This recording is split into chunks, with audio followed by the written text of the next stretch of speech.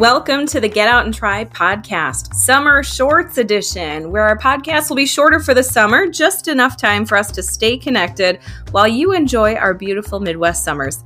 I'm your host, Katie Axel. All right, so this next short is in honor of what I'm coining as Magic Eve.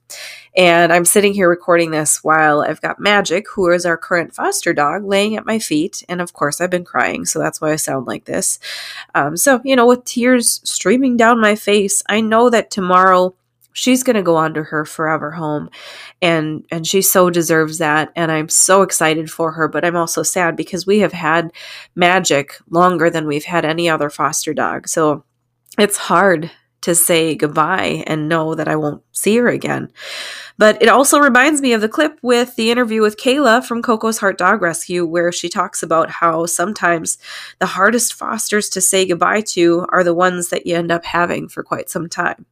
Check it out. I think knowing that you are not committed to a dog as soon as you sign up to be a foster was something, that was what he was thinking, is that as soon as we sign up, we're going to get a dog at our front door or something like that we didn't even agree to or something.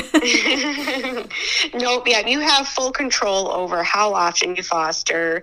You don't always need to have a foster. I know a lot of husband and wife combinations will, they'll say, in fact, that's what the rule was that in our house, that's what I was going to start doing. That never really happened was, okay, Kayla, you take a foster, and then after adoption, you have 1 month off, and then we can go ahead and foster again.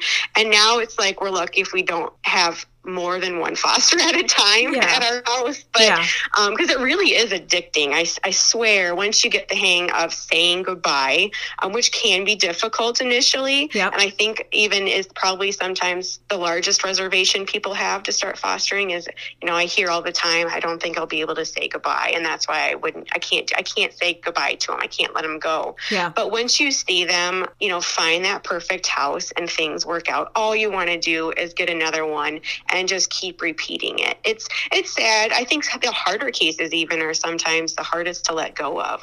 Some of the dogs that we've had the longest and that have been the most difficult behavioral wise or even emotionally, like health wise, those are the hardest ones to let go. Not the easy peasy ones that just fit right in and say hi, and then you can turn right around and they got a million families that want them. Those are easy. It's the hard ones are the ones that, you're with longer and put so much, thinking into and love and compassion into. So that was actually a 2-part interview all about the fostering process. So I encourage you to check out those episodes if you have ever wondered about fostering through Coco's Heart Dog Rescue.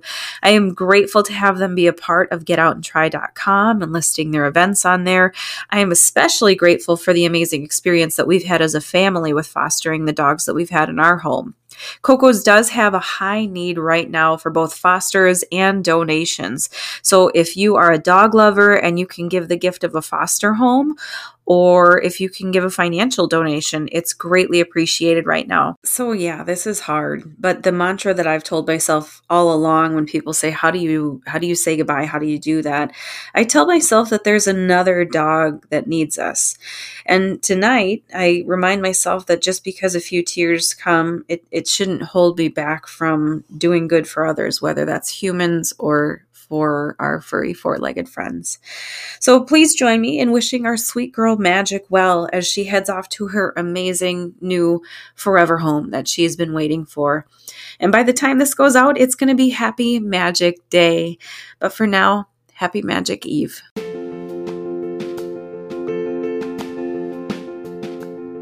That wraps up this episode. Thanks for listening. Be sure to rate, review, share, and subscribe to the podcast. That's one of those small ways that you can help support the podcast and help others to find it.